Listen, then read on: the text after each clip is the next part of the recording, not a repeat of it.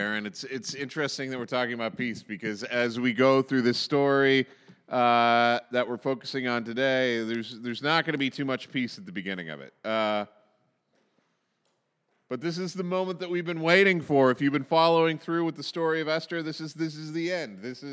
We're going to finish up Esther this week, and I know that we've been going chapter by chapter, but the last 3 chapters of Esther are kind of like a long denouement. We've already reached the climax. We already know how this story is going to end. And in fact, the way that this story is going to end was really given to us last week by Haman's wife. So let's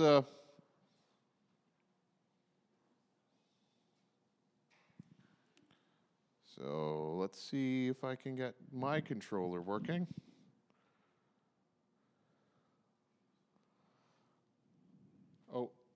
Oh, that's weird. Sorry, it's working up there, but it's not working here, so that's fine.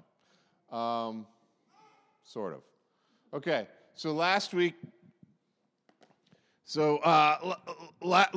we ended with this, that Haman had his entire plan had started to come apart at the seams, and his wife now said that since Mordecai, before whom your downfall has started, is of Jewish origin, you cannot stand against him. You will surely come to ruin. And I don't know about you guys, but having read this for a while, and some of you are just jumping into this book of Esther with us, and I really don't have time to catch you up. Sorry.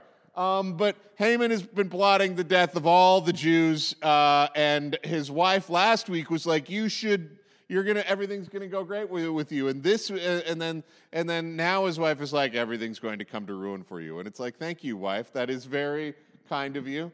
You will surely come to ruin. And while they were still talking with him, the king's eunuchs arrived and hurried Haman away to the banquet that Esther had prepared. It's already starting to come apart at the seams for Haman.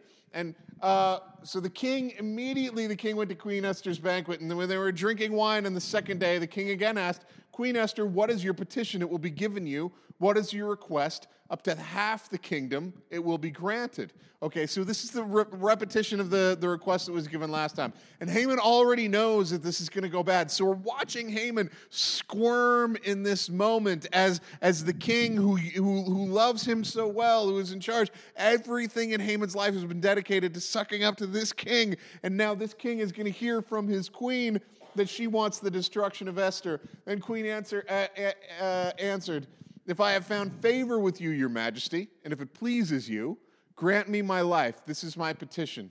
And spare my people. This is my request.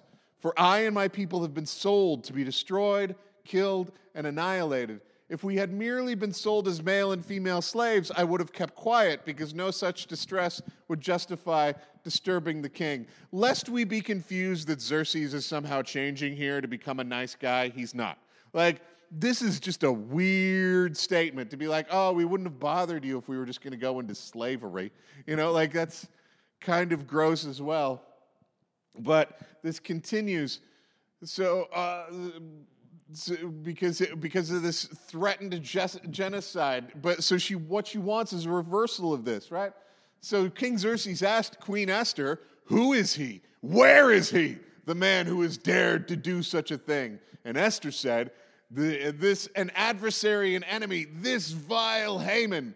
Then Haman was terrified before the queen. The king got up in a rage, left his wine, and went out into the palace garden. If you followed along, this is how we know that Haman is in a rage. Haman has never left his wine anywhere this entire story. Haman is upset. If Haman left his wine somewhere, something is definitely going wrong. But Haman, realizing that the king had already decided his fate, stayed behind to beg Queen Esther for his life. Now we're already starting to see the reversal. Haman, who had been so evil, so powerful, so manipulative, is now reduced to begging a teenage queen for his life. But just as the king returned from the palace garden to the banqueting hall, Haman was falling on the couch where Esther was reclining, and the king exclaimed, will he even molest the queen while she is with me in the house? Somehow he got a little bit too vigorous in his begging. And this just doubles up again how badly things are going to go for him in this. And as soon as the word left the king's mouth, they covered Haman's face. He's already dead. He's a walking dead man. Then Harbona is my personal favorite in this story. Harbona just shows up periodically to like throw gasoline on whatever fire has been brewing the entire. Then Harbona, one of the eunuchs attending the king, said, "A pole reaching the height of 50 cubits, 7 stories, stands by Haman's house. He had it set up for Mordecai, who spoke up to help the king. And the king said, 'Impale him on it.'" So they impaled Haman on the pole that he had set up for Mordecai, and the king's fury subsided, which is a little bit nerve-wracking too. That's what it takes to get you not mad anymore. Like, you don't need to go take a walk or eat some ice cream. Like, you need to go about impaling people on 7-story high sticks. So they impaled Haman on on what he had set up for Mordecai. And in all honesty, this is kind of the end of the story. This is where we go from here. It really just kind of reverts into like everything that you expect to happen happens from now on. I'm just trying to get it. Sorry, my notes are somewhere are like on this thing, and then it's not working properly. So I'm trying to. No, that's not working either. So, no,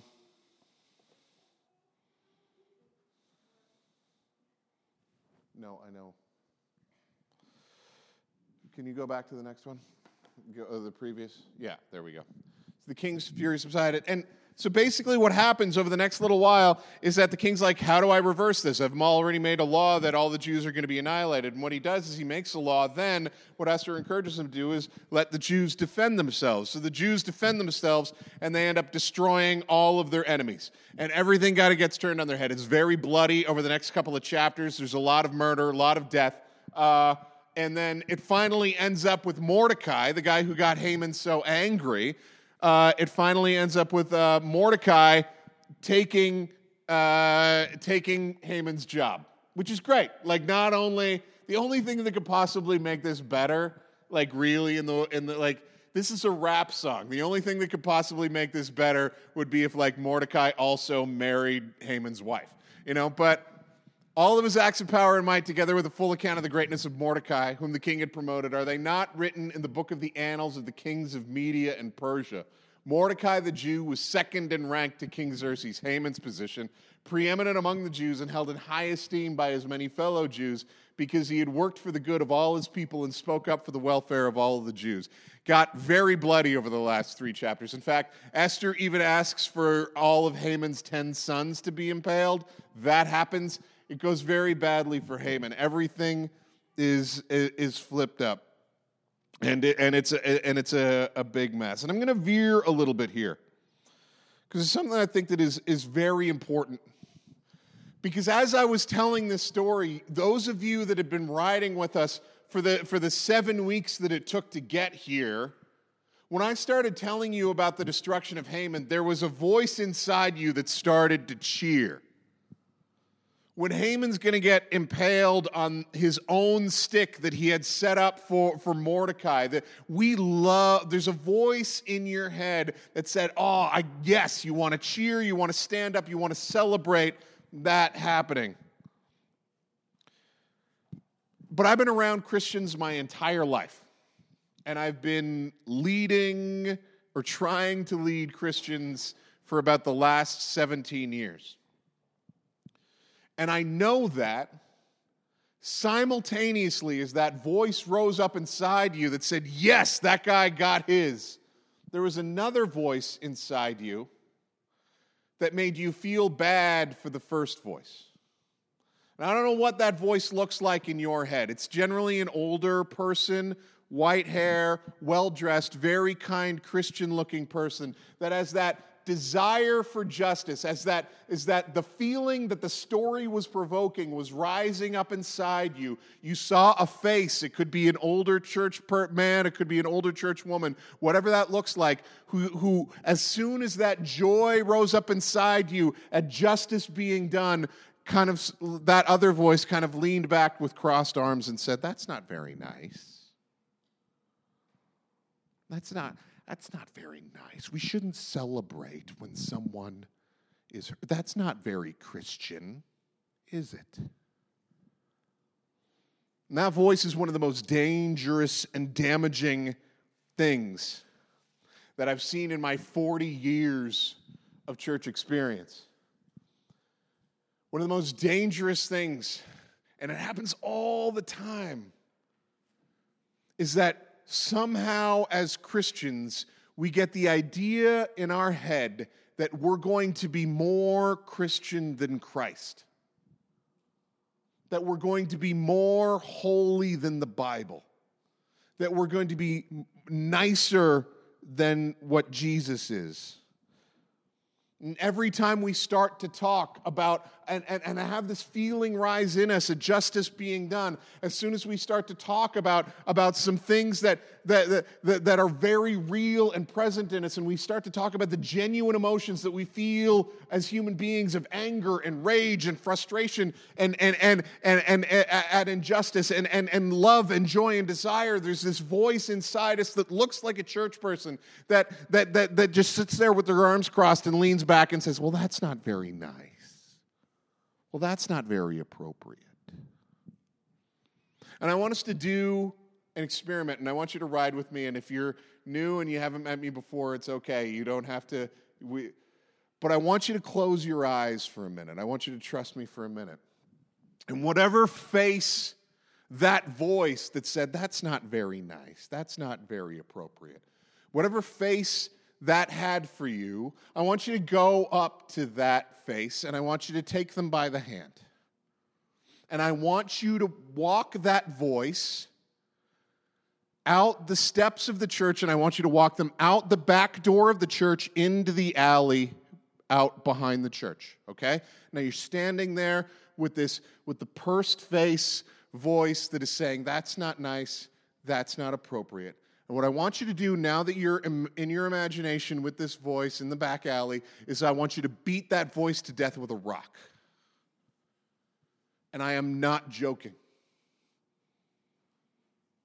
I am not joking for a minute. I want you to destroy that voice. Because that voice is keeping you from experiencing joy. That voice is keeping you from experiencing hope. That voice is keeping you from experiencing everything that God has to offer. That voice is not God. That voice is not the Holy Spirit. That voice is not Jesus. That voice is not Scripture. That voice is satanic, and it's keeping you from experiencing the fullness of what is available in God. Churches my entire life have been filled with this voice. Sometimes it inhabits a specific person, and I'm not suggesting that we take a real person out to the alley, and that's not. It was metaphoric. But sometimes it inhabits an individual person who wants to police the behavior of everyone around them with a pursed voice and says, well, that's not appropriate to talk about here. Sometimes it permeates the entire culture where we all feel afraid of a person that isn't here to the point where we can't acknowledge the fullness of human experience because we're all too afraid that we're not going to be nice enough for one person who's going to be looking down on us in shame. This voice limits the boundaries of what we can discuss as a church to what is nice and appropriate and comfortable and safe. And that voice is killing us as an individual church, as Christians, and as the body of Christ. It's killing us. And I've been a Christian and alive for 40 years, and we are not more Christian now than we were when I was born. And that voice has been in charge for 40 years, and it's time for it to go away. It's preventing us from surrendering every aspect of our lives to Jesus, and it's robbing us of the peace and grace that happens when we surrender all. Of course you like seeing Haman get his, because you're human. Of course you like seeing Haman get destroyed because you're human. You want to see that. You want to see justice done. God has put in you a longing for justice. And what he does simultaneously, he says, I know you want justice, but vengeance is mine. Sometimes we think that being a Christian means being nice, Being a Christian is not about being nice. Being a Christian is about being holy. And nice is the enemy of holy. Because nice doesn't acknowledge what is inside us and never lets the truth about who we are get out. Jesus did say, pray for those who persecute you, but sometimes praying for those who persecute you looks like Psalm 109, where the writer of Psalm 109 says this about their enemy: appoint someone evil to oppose my enemy. Let an accuser stand at his right hand. When he's tried, let him be found guilty, and may his prayers condemn him. May his days be few. May another take his place of leadership. May his children be fatherless and his wife a widow. May his children be wandering beggars. May they be driven from their ruined homes. May a creditor seize all he has. May strangers plunder the fruits of his labor. May no one extend kindness to him or take pity on his fatherless children. May his descendants be cut off. May their names be blotted from the next generation. May the iniquity of his fathers be remembered before the Lord. May the sin of his mother never be blotted out. May their sin always remain before the Lord, that he may blot out their name from the earth. That's in the Bible. I didn't make that up. But isn't that kind of ridiculous? How much different would your life be if the next time someone cut you off in traffic, you said, may his children be wandering beggars? Right? Because as soon as you say it out loud, it starts to be silly. As soon as you say it out loud, you start to confront the fact that, like, I want that, but God, do your thing. And God says, vengeance is mine. Pray for those who persecute you, yes, but there's a process. And God is not so unaware of human experience that he expects us in the immediate aftermath of being sinned against to immediately jump to wanting good and wonderful things for our accusers. There are people in this congregation who have experienced the most vile forms of abuse. They live here sometimes, and that's okay. That is okay. You do not need to be ashamed of that. Your challenge, though, is to bring this to the Lord. God knows that's what's in you. But don't be afraid of it. It's okay to come to God and say, God, I want this thing burned to the ground. And sometimes God will burn it to the ground. But sometimes he'll say, vengeance is mine, and I have satisfaction for you that is beyond what you can understand. But bring that too. I get it. I get it. We need to stop trying to be more Christian than the Bible is, because it's killing us. I had a conversation with Joe just this morning. He's going through the Song of Solomon. Not just for funsies, but it's being sent to him by the Bible Society, which is great. But the history of the Song of Songs, which is a very explicit poem about the intimacy between a husband and wife, what we've done as Christians for centuries is we've tried to sanitize it and say, like, oh, this is really about Christ and the church. This is desperately not about two human beings experiencing the pleasure of marital love together. What has that done but diminish and exclude that portion of the reality of God's good gifts from us? We've said, no, that's not nice. That's not appropriate. And where has it gotten us? Are we more holy? Are we more Christ-like? No, we're not. So it's time for us to come to terms with the fact that this is in us. We're not called to niceness. We're called to holiness. And we do not make ourselves holy through effort. We make ourselves holy for listening to what God said. You have heard that it was said, love your enemy, love your neighbor, and hate your enemy. But I tell you, love your enemies and pray for those who persecute you. That doesn't mean that you jump immediately to praying that all sorts of wonderful things happen to them. That's skipping all the processes, and that's making you ashamed of an anger that is inside you over what happened to you that you can never get out and express. God is saying, no, bring that to me. Pray for those who persecute you, that they be destroyed, that justice be done, and then trust God.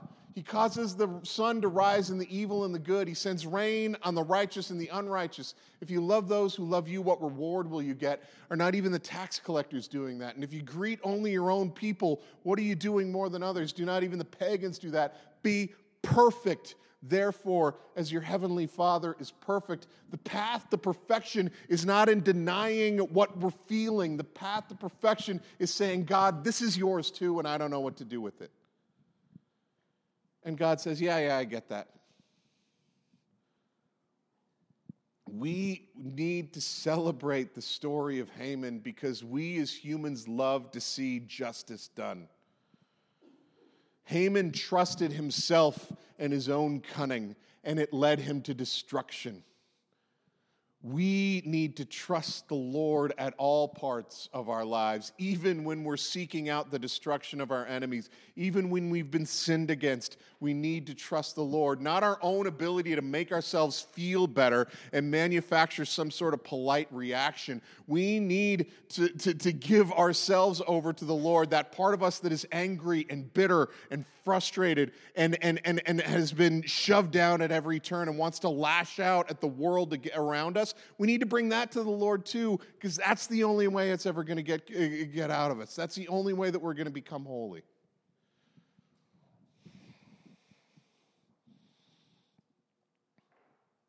It's an issue of trust. And at the end of this, we come to this table. We come to this table where we need to ask ourselves, do we trust the Lord or not? Because Jesus didn't give of his body and his blood to make us nice. Jesus gave of his body and his blood to make us holy. And when we see a bloodied cross and a sacrificed person, it's very easy for us to sit back and say, that's not nice. It's not appropriate. Why can't we just talk about what makes me comfortable? We're not given that option. We come to Christ, a sacrificed God, who says, this is my body broken for you. Take and eat it. This is my blood, which is poured out for the forgiveness of sins. Drink all of it. And it's all of us that God is looking for. It's all of our hearts, all of our pride, all of our frustration, all of our anger, all of our desire for revenge and place, and say, God, take this out of me too, because I don't know what to do with it. And when we take in the life of Jesus, we make less room for all of those other things. So I'm asking you at this moment, as we prepare to come to this table, as we prepare to come to Jesus and his broken body and his sacrifice, what parts of you have you been keeping from the Lord because they're not nice and safe and appropriate? What parts of yourself have you been shoving over into a corner of who you are because what is welcome at this table is only what is nice and safe and appropriate? And I would ask you in these moments to bring that thing out and bring that to the table as well. To come with your anger and the part of you that has been sinned against and is frustrated, the part of you that finds yourself locked in patterns of behavior that you can't get out of, the part of you that has feelings that you don't understand and desires for things that are destroying the people around yourself and the people around you. I want you to bring all of that out to this table, because this is where life is going to be found. I don't want to spend the next 40 years of my life working in a church that's nice. I can go do nice things somewhere else. I want to spend the next 40 years of my life working in a church where we truly surrender all and bring all of ourselves to this table, because that's the only thing that's going to bring truth to the world outside this wall. And that's the only thing that's going to make us holy. That's the only thing that's going to truly transform us in the ways that we need to be transformed. So let's take some moments in silent prayer to prepare ourselves to truly surrender everything that we are to Jesus.